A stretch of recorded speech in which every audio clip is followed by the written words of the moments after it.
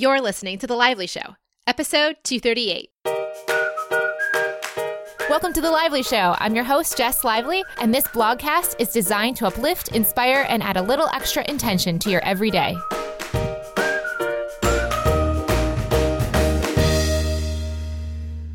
Welcome to the show, guys. Thank you so much, as always, for listening. Today's episode is sponsored by Squarespace.com.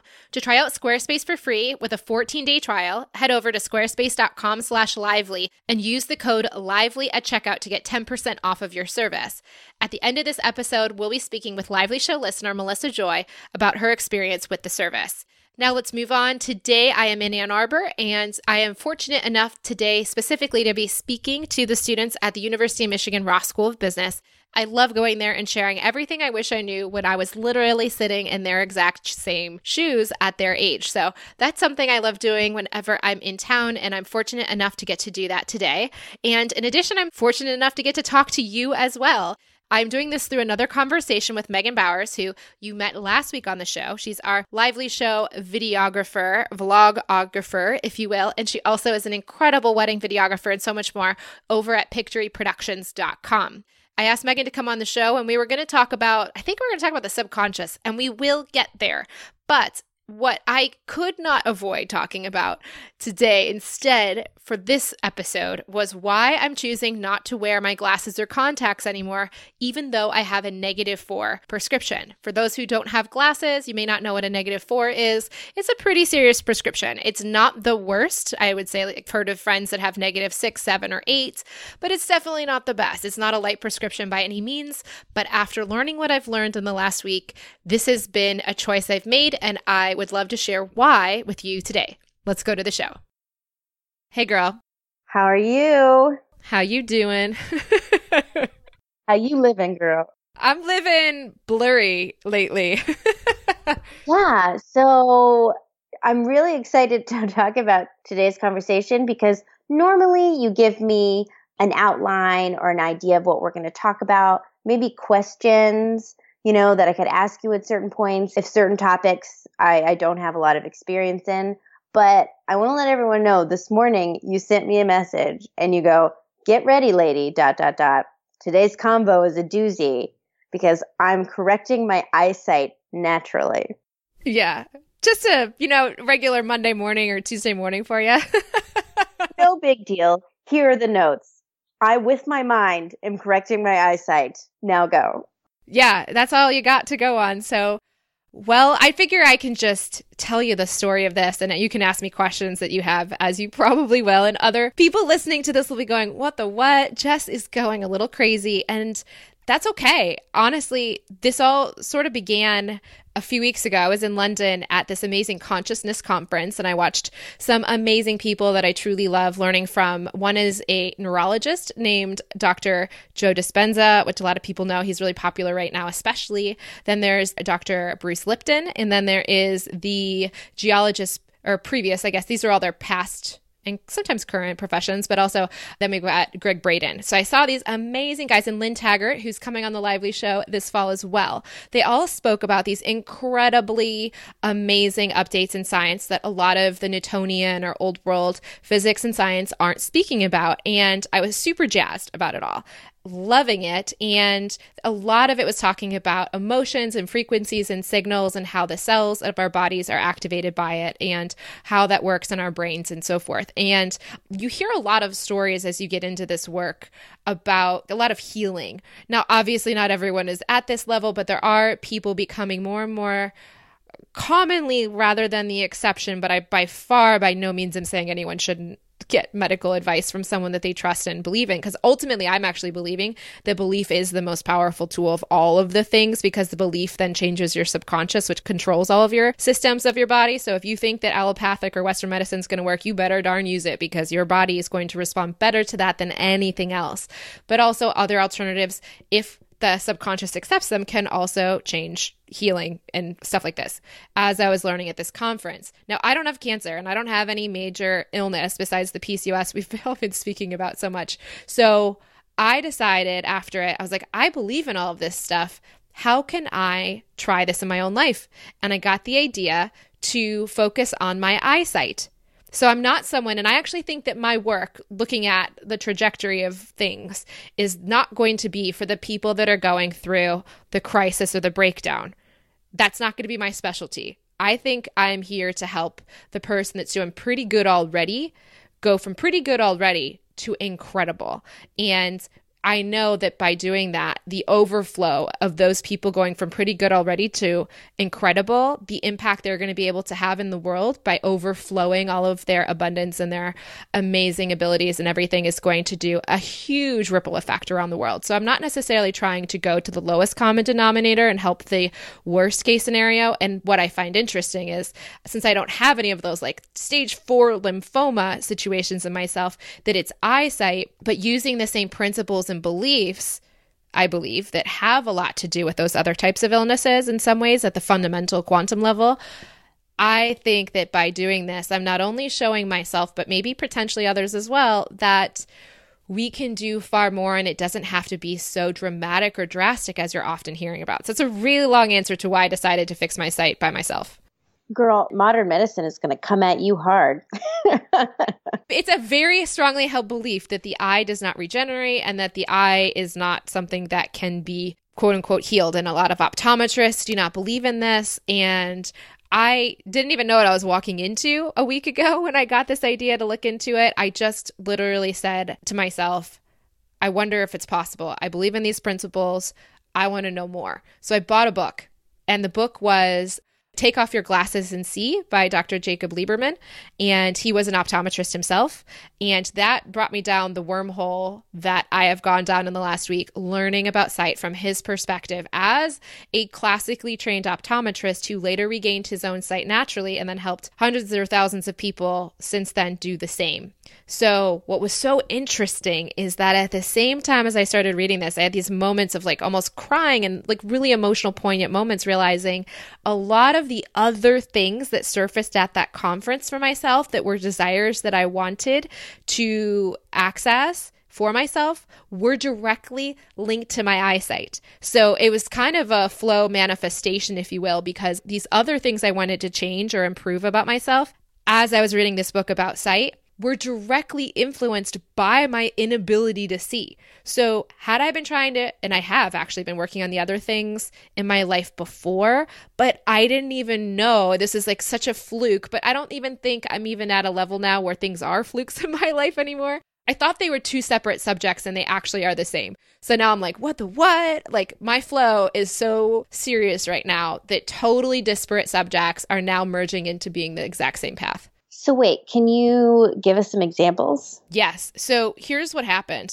Actually, this is a whole nother tangent, but it's going to explain the emotional component of the sight thing for me. So while I was at the conference, Lynn McTaggart spoke about her new book, The Power of Eight, which we'll be speaking about on the show, as I mentioned earlier. And at the conference, she is talking about the power of intention, which is another thing with her intention experiments she's been running with groups of people basically holding a single intention. Maybe it's like a healing for someone in a group of 8 or hundreds of thousands of people or tens of thousands of people holding peace intentions for certain areas in the world and seeing and documenting the results of those intentions being held for war-torn areas of the world. And it was incredible to hear. So she, in the conference, at her end of her speech, wanted everybody as groups in the room to try this healing intention experiment for people in the group. So she put us in groups of 8, and they asked each person in the group, if you had something you wanted to heal, to mention it to the group.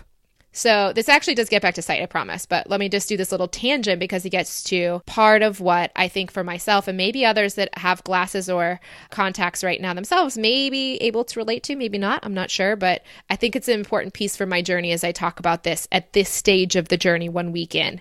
So I was sitting there thinking, all right, so this PCOS, no period or very like sporadic period thing you guys have heard me talk a lot about, I've gotten to great regular periods with RTT. So I thought I was kind of fixed, if you will. But then I skipped a month and I didn't get one. So I was like, oh, that's interesting. But in this 8 person group, I decided, well, what the heck? I heard that she said those that hold the intention for the person they're trying to heal for are often more helped than the person being healed. So I knew that even by suggesting my PCOS or trying to get a regular period, I was like, what the heck? If it can help become even more regular, I'm all for it. And knowing that all the rest of the people in the group would be even more helped because they were helping me. Since I meditate so much, I wasn't like, I guess if I was the most selfish, ironically, I'd want to have an intention for someone else in the group because I would be helped more by holding the intention for them. But in this case, I was just like, what the heck? No one else had anything they wanted to work on. And all of a sudden, two things happened. One, I had to sit there and receive this goodwill that they gave me for the next 5-10 minutes. But also the woman sitting next to me in this group of 500 or 600 people, the woman sitting next to me, as I say this to the group, and they're all trying to form the intention we're going to hold. Like I get a period every 28 days or whatever. I was thinking about like, Jess needs to bleed every month, basically. It was like what I was trying to, because that's what I've been told from this entire journey. Every single person has told me I need to bleed every month. And if I'm not doing it, something's wrong. So she looked at me and she goes, do you meditate a lot? And I said, yeah, I'm not obsessive, but yes, I do. And she looked at me, she's like, I think you don't need to have your period every month. I think that you have this thing that's called sexual incontinence or sex transmutation. And if you look it up, you can Google this, guys. There's not a ton on it, but there are some articles out there that talk about women that when they do that, which I didn't even know was a thing, can often skip periods but still be fertile. So she was trying to change our intention to just being like fertile and having a good hormone balance, but that I didn't have to be tied to like bleeding every month. As I was like, no. And actually I was so annoyed because I rejected the idea. I was like, no, I've got an entire 2 years on this. I want to bleed. Purely never have I ever felt out of balance. Never have I ever felt anything was off. But, it's truly, I was believing the story I've been told by everyone in my life. So I kind of tried to reject her thing, but we did adapt her intention to the intention I had. So just to be fertile and good hormones, but without necessarily having the period. So that's a side story and an interesting tangent to maybe I haven't actually needed to have a period this whole time. And I don't think I've always been hormonally balanced by any means, especially with the acne. But at this point, I actually do feel really great and I don't have any symptoms. And I did just get another period, but I just don't think I'm going to need them every month. And I don't think that's actually negative. I'd love to get a doctor's test to actually test the hormones, but that's aside. The whole other point then of this that goes back to sight is that this group of 8 people sat for about 10 minutes directing all of these goodwill and intentions towards me. And I was supposed to sit there receiving their good intentions. Okay. So just sit there and receive the good love that they're sending your way. So as I did it, I sat there thinking and trying to be in my heart and trying to receive it, but I was very much still in my head. And after the end of the session happened, they all asked, so how did it feel to receive all of our good feelings? And they all looked at me with these puppy dog eyes, super excited. They're crying. They're so happy and just loving and feeling so emotional. And I'm sitting there telling them what I thought as it happened. And they kept saying, wait, what are you feeling? What did you feel? And I kept telling them what I was thinking and what I was thinking. So the woman sitting next to me that I'm already annoyed at because she's already trying to get me not to bleed. And I was so annoyed at that time. She's like, well, you're not in your heart enough, Jess. You're not in your heart enough. And you're just in your head. And so I was like, well, this is not the first time Jess Lively has ever heard that by any means. Huge shocker. My dad, if he was on the show, would be like, Jess overthinks things. He said it since I was 6 years old, probably, to the point where I think it's a little bit redundant, but point taken. So anyways, I leave this conference feeling, one, eyes open to maybe I don't have to bleed every month. That was fascinating. But also, I would love to feel more, to be less thinking. And then as a side tangent, I said, well, why don't I heal myself in some way? Let's work on the eyesight. So as I pick up this book about take off your glasses and see, he's talking about literally, I kid you not, in the first few chapters about the reasons people, he believes, stop seeing clearly and once you've stopped seeing clearly because you don't want to deal with emotions when you're young or whenever you need the glasses, then you get glasses and they put you into this prescription to quote unquote fix your eyesight. But think of it like a brace where it permanently immobilizes you to the level that you've already permanently immobilized yourself emotionally.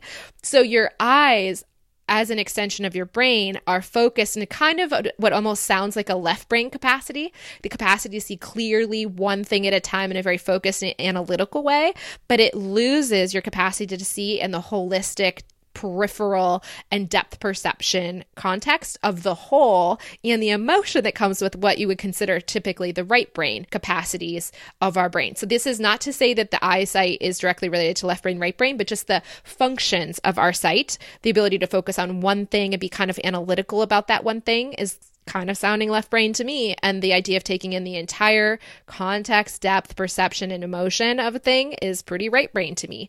But the lenses we put on our eyes then keep our eye focus completely in that left brain focus for every object that we perceive. And I've had glasses since I was 6th grade. So I literally have not just potentially subconsciously from a young age avoided emotion or feeling, but also have then been for the last 20 years sitting in lenses that won't even really help me or allow me to feel in the ways that I want to, because my brain still, every day I'm wearing contacts, especially contacts, because everything's always in focus because the center focus of your pupil is there. So no matter where you move your eyes, you're always in focus. You're never seeing the peripheral, like general other way of seeing. I was like stuck, not able to do it. So how magical is that little scenario to all play out all at the same time and then to realize, oh, maybe it's not quote unquote my fault so much as like, it's also that I've been in a pattern totally unconsciously from the sight thing to not be able to do what I wanted to do emotionally all along. I started making notes and then I'm just like, they're like in the garbage now. I'm not even going to try to like bring them back up. What is your thought now? Thanks for listening to that giant diatribe. What are your thoughts on all of that? First of all, let's just, everyone that's listening, take a deep breath. What do you think people are thinking right now? I just told you the story, so it's just my truth. How are you feeling right now? Confused, but excited. So let's do like a Cliff Notes version of what just happened here. Okay. Let's retrace our steps. Where have we gone? So as a kid, you started losing your eyesight and I have glasses too. I've been blind since I was a kid as well. We've placed a brace on our eyes. Yeah, let me clarify that a little stronger. So this is directly from what I learned from Take Off Your Glasses and See. So this is not from any optometrist besides Jacob Lieberman and is not to, and I'm sure there's a lot of optometrists right now that are going to hate what I'm saying because I don't think that Jacob Lieberman is also, or William H. Bates, who's a guy from 100 years ago that was healing a lot of eyesight that I know Jacob references a lot. And anyone that does try to naturally heal their eyesight definitely likes to go back to William H. Bates. And I'm sure optometrists that don't believe in this, really don't like Bates. So it's interesting. But Jacob Lieberman's assertion or premise here is that when we're young, we don't want to deal with certain emotions that we have to experience from things that come up in our life. And we don't know how to deal with it. So he kind of said one of two things happens from a young age. He also talked briefly, but the briefest of briefest mentions of the old age, losing your reading sight later. But I'm not even going to get into that because he did it so briefly. And I'm more interested, I think, right now in this. You go read the book if you want the other part. But for nearsightedness, which I am and you are as well, right? Mm-hmm, mm-hmm. I'm a -4 for anyone that's curious in terms of contacts. So pretty strong prescription. No joke. I mean, 8 or 6 is obviously worse than -4, but -4 is pretty bad. And if you have a normal eyesight and you put on my glasses, you're going to want to throw up. So I can say that it's definitely a strong prescription, but not the strongest you possibly could have. But when you're young, he says, usually you're not born with terrible eyesight. I'm sure there's exceptions to that, but usually it's something that develops in your younger years or later. It depends, whatever happens. But when it does, usually he says there's something emotional going on that you didn't want to look at or didn't want to deal with or know how to deal with. So you stopped looking at it. And in the case of nearsightedness, he said there's a lot of predominance of fear. So I started racking my brain. I was like, I didn't even remember what year exactly I got my glasses. I'm presuming it was 6th or 7th grade because I remember having contacts I was allowed to put in 7th grade basketball practices, but I had glasses during the day. So I remember at least by then, and my mom and I don't think I had them in elementary school. So I'm guessing it happened then. So around the year or two of that type of time you got your glasses, reflect back on what emotionally was going on for you at that time. Apparently, the nearsighted people tended to want to block out because it felt scary or uncertain, the future or the things that were going on around them. So they blocked out what they didn't want to see. And the far-sighted people, the people that can see very far clearly but can't read close up, those people tended, he said, and this is me quoting him, I'm not saying this true, for everyone, but he said that the people that are farsighted were, instead of more fearfully based, like the nearsighted, it was more, they tended to have more rage or more like vigilance. So they kind of were in denial or blocking what was going on in their immediate surroundings, but they wanted to make sure that they could perceive threats. So they wanted to be able to see clearly afar to protect themselves. It was kind of a protect mechanism, and they were kind of in denial of what was actually going on closest to them. Does that make sense, the difference between the two? Yes. This is interesting. That's when he said it would develop. Also, there's a huge tie, he said, to education and nearsightedness, myopia, which is like you and I, where we can read well, but like anything far away is blurry. That is hugely increased in cultures when reading and living indoors and education happens. So your eyes can also cramp when they're focused in that flat, like single focused mentality that our lenses ironically then keep us trapped in once they put us in lenses. So your eyes can cramp, and that's why people, if they have like blurry vision as they're doing computer work or screen work and stuff, you got to relax the eyes, because your eyes are actually made to see far. They're not made to see up close in like unnatural lighting and all those sorts of things. So I also read a ton growing up, so it could have been a part of that. But also you could say that maybe I was even, along with the reading a lot, escaping situations I didn't want to deal with emotionally by reading a lot. So it could have been a whole bunch of stuff. And I'm not going to share personal situations that were going on at that time, because obviously they involve other people in my life that are not public figures. So I'm not going to be going into dirty laundry of like what emotionally I was possibly escaping, but I'll just say I have some ideas. And those things are things that ultimately in a positive way kind of have led me to the work I do here. Like why I do the work I do is in a lot because of experiences I've had. Does that explain this whole emotional connection to eyesight? That is fascinating. I was a pale indoor kid. And even to touch on that, so I got my glasses in 4th grade.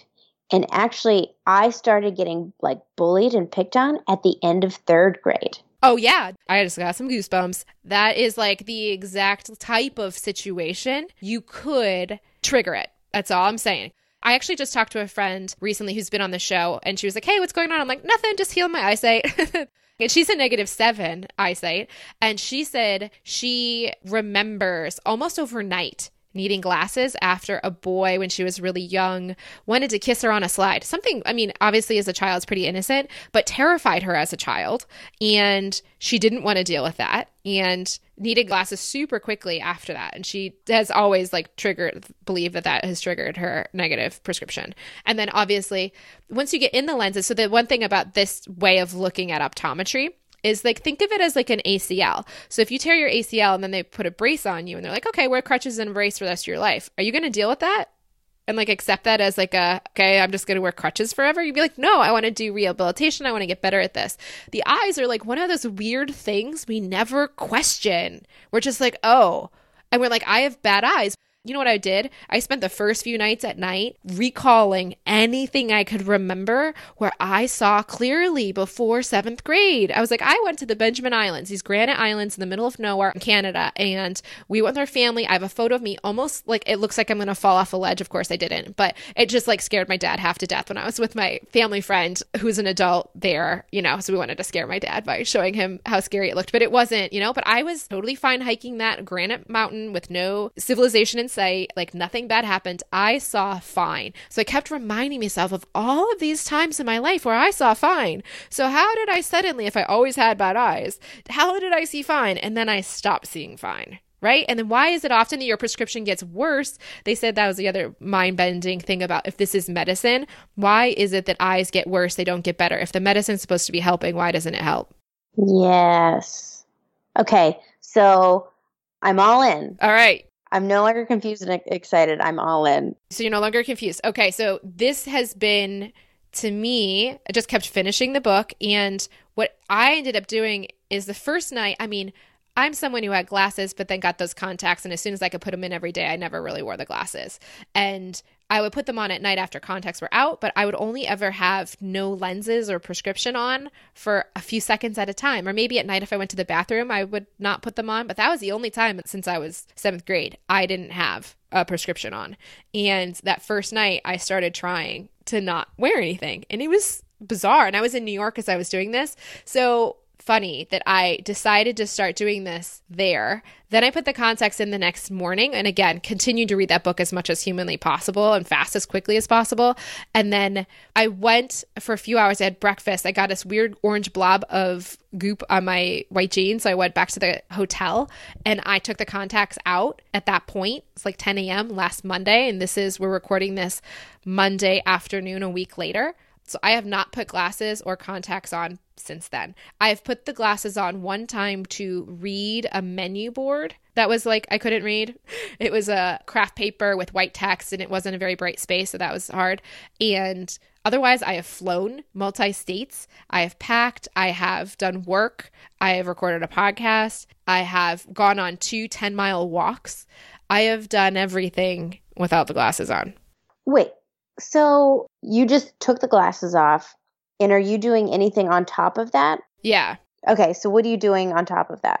So basically, I couldn't unknow. Once I read that book, it was for me a deep insight into the eyesight connection to all of the other subconscious and quantum stuff I've been reading for the last year, right? So if someone has not been doing the deep dive into this stuff or is not at the frequency or interest level of this stuff, reads it, they may not have the same reaction. Of course, me, Law of Attraction, finds the exact book that has the exact perspective and the exact referencing to everything that I already, am connected to. But once I saw it, I couldn't unknow it and I couldn't go back. I said it to a friend. It was kind of like someone that watches one of those movies about like mass farming and like how veal or foie gras is made and they just are a vegetarian and they can't ever eat it again. It was for me, reading this book about eyesight was the same. Now, obviously it's not the same situation. I just saw that I was the one that put myself into that eye prison. I was the one that had avoided emotions and created a subconscious protection mechanism that protected me from my emotions. At the time my subconscious tried to do something it thought would help me. But I deeply believe, since I saw clearly all of those years beforehand, I believe that my subconscious is creating the blur and that it will restore itself. I don't know how and when or why, but I will say there's 2 things I'm doing. One is I'm not doing exercises trying to make my muscles stronger, because he says that it's actually kind of the opposite of that. You actually are already overly focused. So you don't want to overly focus and get your eyes into even more of a strain. You don't want to squint too. So like, I can tell you that I can see days later if I squint even clearer than I ever could squinting before. But that I know is not the solution. That's more straining of your eyes. You actually have to do the open focus, which he talks a lot about, is open focus. And the thing that has been working though to help though, that's not squinting or eye muscle exercises, is sunning and palming. So sunning is, I didn't even know this, and this is going to go counter to what a lot of optometrists might tell you about UV rays and stuff. Now, I'm not trying to look directly in the sun, okay?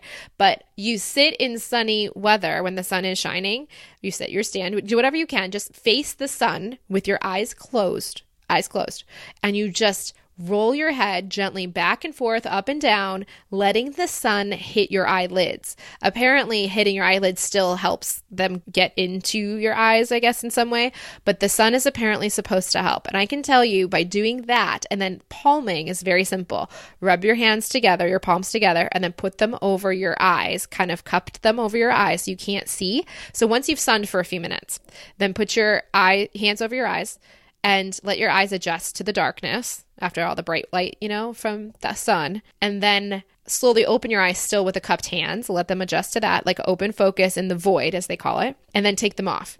Outside on these walks I've been doing the last few days, taking the sun in through the eyelids and then doing the palming and then walking around, I have found, as Jacob Lieberman said, that your eyesight varies depending on so many factors. But I can tell you that being in direct sunlight in a bright day, I can see so much more than I can inside. Or I also have realized in the last few days, as I've gotten to see some real big gains when I'm outside in the sun and walking, I can see plants the most clearly. And I have to look at them as 3D objects instead of flattened images, because the lenses made everything to me very crisp and outlined, but almost like everything's got an outline and everything's like almost 2-dimensional. So as I've started to learn how to see things from a mass perspective and not expect them to have crisp, sharp lines like I used to see see before with the lenses, I'm starting to see clearer, and I'm starting to see depth, and I'm starting to see much more in a different way. It's all still blurrier, but I'm also then able to see text better. I'm also able to see depth better. I'm also able to see the outlines better. So sunning and palming are the two things. And I've tried a little bit of this focus thing where you put a finger in front and you like focus on an item behind and then in front with the eye and you alternate. But really, I am actually doing what Joe Dispenza says, which is you focus on having a more magical outcome than a manual one. So I'm not trying to do think of it as like a bicep muscle. I'm not trying to get big biceps by lifting weights. I'm actually waiting for the eyesight to sort of seemingly magically reappear as I focus on the beliefs that I can see, telling my subconscious and allowing it to believe that it can and that it's safe to do it, accessing the emotions and doing the sunning, because I really have noticed a difference with the sunning. And when you first started, were you feeling nauseous or did you ever get headaches? That's interesting you say that. Almost every person I've spoken to about this have asked me about headaches. I don't ever have any associations with headaches. Why do people ask me about headaches all the time? Like, why is that a thing you asked about? Yeah, because if I take my glasses off or if I forget my glasses and I don't have them on, I'll start to get headaches. Well, here's the question. Are you squinting as you're looking around while you're getting the headache? That's something I'm not sure. I mean, I might be, and just not knowing it. But I know that sometimes, or because things are blurry, I kind of have, and I don't know if it's like a cause and effect thing. So my stomach always like kicks up and gets nauseous because my eyes are only blurry if I've had too much wine. So sometimes, yeah, if I go, I'll get a little nauseous or get a headache. But you haven't. No, not at all. I don't squint either. And I never had any association with headaches in this, so I don't even have a subconscious belief that I will. But I don't know if other people are getting that or not. I did remember reading in the book that one woman had headaches and she stopped getting them as she stopped wearing them. So I can speak to that person's anecdote in the book. Another anecdote that really hit me in the book was someone that went to Jacob's workshops and said that he noticed the people having the biggest gains from eyesight improvement were those that dealt with the emotional issues. So he said that the emotional people, the people that dealt with the emotions, were the ones that saw clearest. What I will also say as I've done this now is noticed how my eyes initially in the first few days especially wanted to strain to see far and also were kind of afraid. I realized I kind of had this subtle, almost subconscious fear of looking beyond what like the 3 foot, maybe 2 foot radius that I can see clearly. So looking 200 feet away, and they did encourage you to start looking at horizons and far things, but it was almost like my eyes wanted to water or cry, like looking far away. That was like a very subtle thing I noticed. And I just had to start training myself. I don't know if it was going to cry because it was straining. I don't know if it was because I wasn't going to be able to see and it was going to be blurry and I knew it was or what.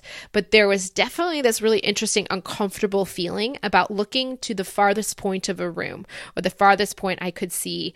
And now that has dramatically reduced, but I'll tell you still, I've seen so many limiting beliefs around my eyesight of like, I can't do that if I can't see. I can't do that if I can't see. I can't do that if I can't see. And I've started to really pull down those barriers and do them all. The only thing I would still have glasses for if I needed to would be driving. But that's the only thing I can tell you right now. I have flown across the country. I stayed for 3 or 4 days in New York City, walking New York City. I'll tell you, a taxi is loud and yellow. You're not going to get hit by a car. Like a biker might be a little trickier, but I could still see a biker.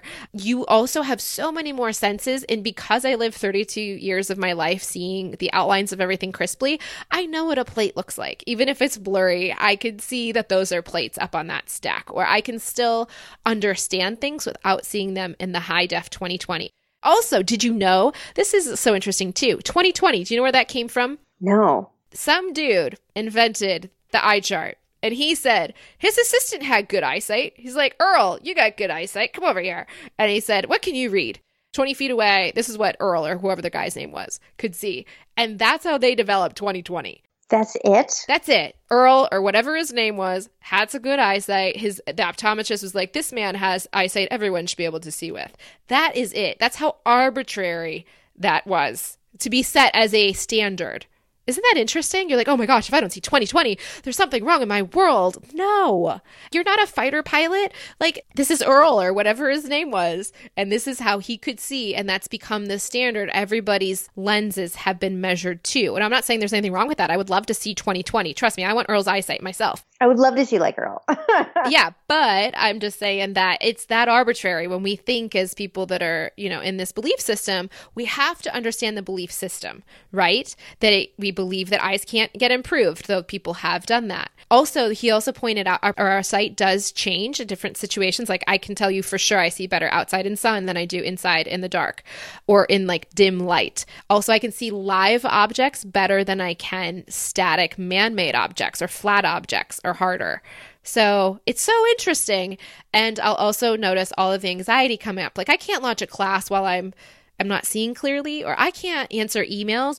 This is so funny. I'm buying 2 rental homes right now in Detroit, and like, I can't buy houses if I can't. I totally can. Like, why do I need, like, it's totally fine. There's just so many things. I can't walk 10 miles if I can't see clearly. I totally am fine. Like, actually, in doing those long walks, that's where I've seen the most. So I wish it was like a one switch wonder, and I hope that I have some kind of experience like Jacob Lieberman did end up having, this moment that kind of dramatically transformed his eyesight pretty permanently a few different times. But I haven't had that magical thing yet, but I've had dramatic improvements that haven't stayed stable because the circumstances haven't. But he also talks a lot about recognizing and processing your emotions to keep your eyesight open, strong, and stable.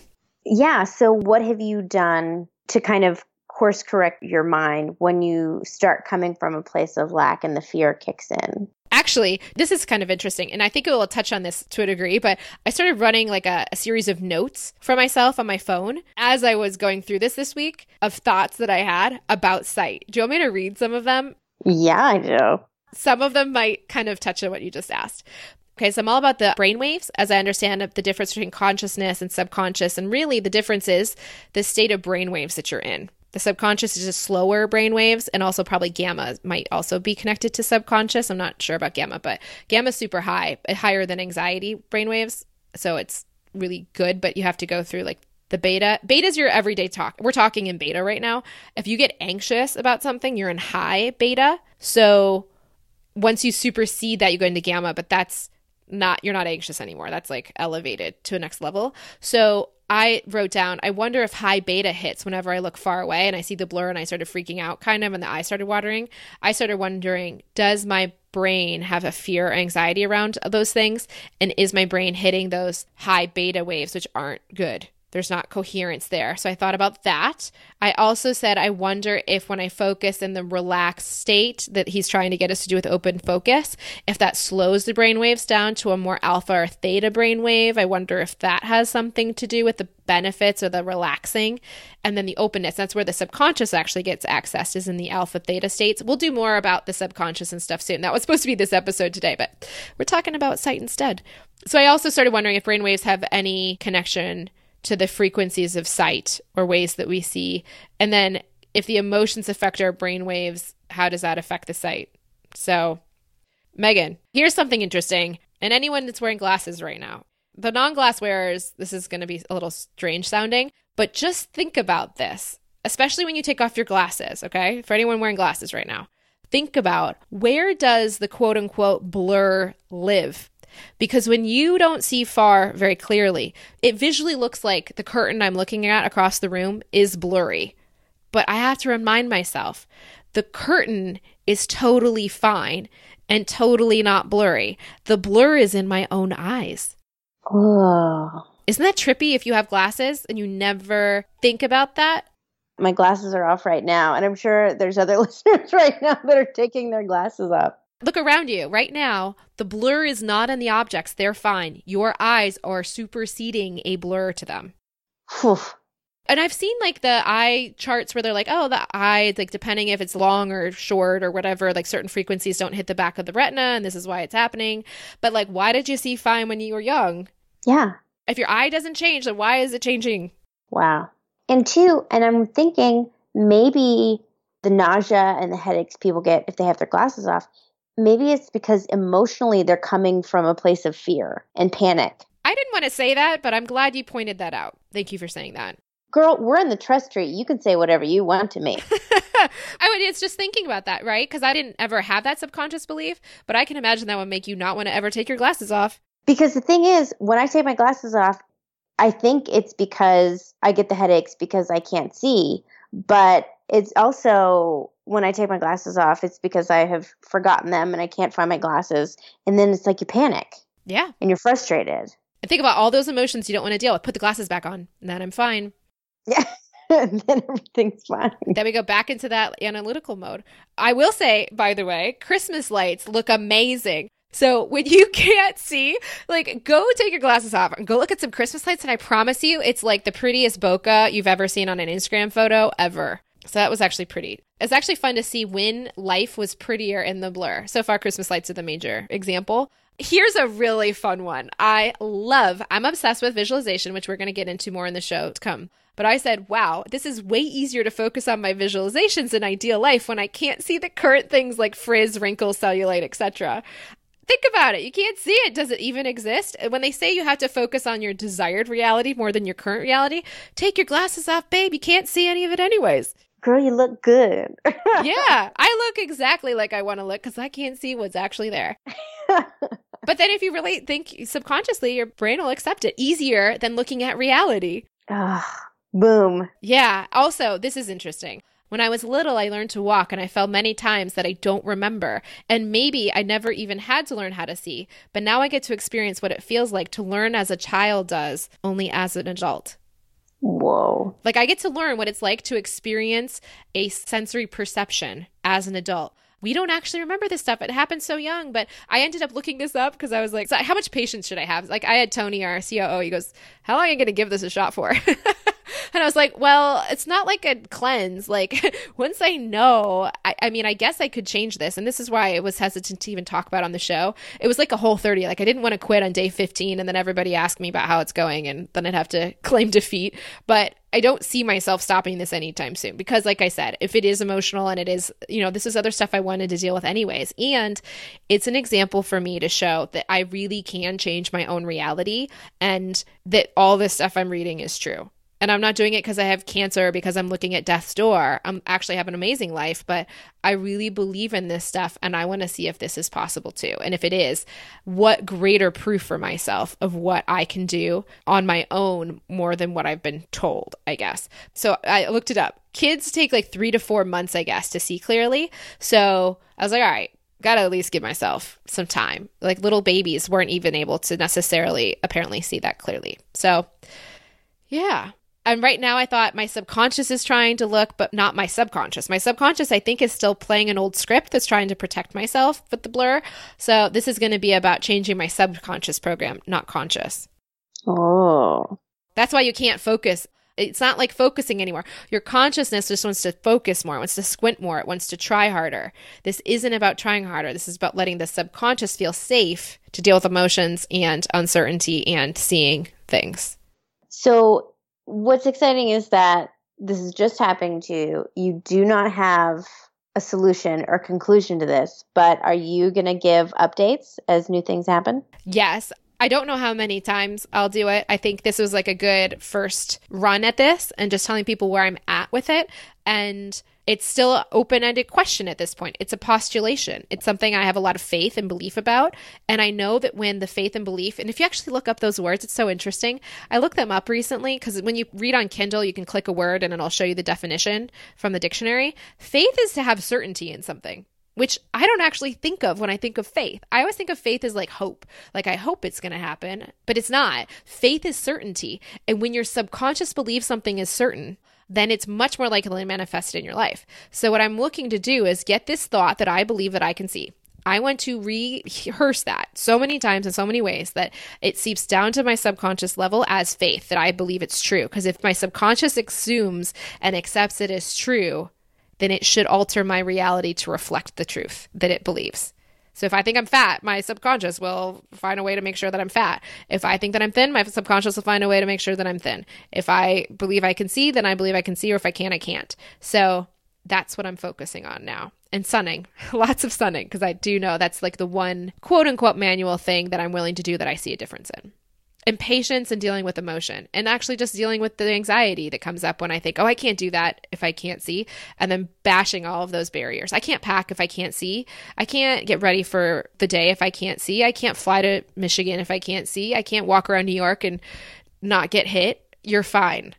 Things are big. And also, like, text is so huge. Like, even in the airport and stuff, I was like, oh, I'm not gonna be able to see the board.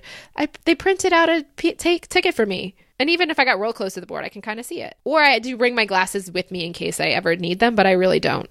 So every time like you do something that before your brain is like, oh no, I can't do this, and then you do it. I mean, are you just in a constant state of confidence? Well, what ends up happening right now, to be 100% honest, is new stuff comes up that I keep thinking I can't do that. So I think there might be a tipping point maybe that'll happen.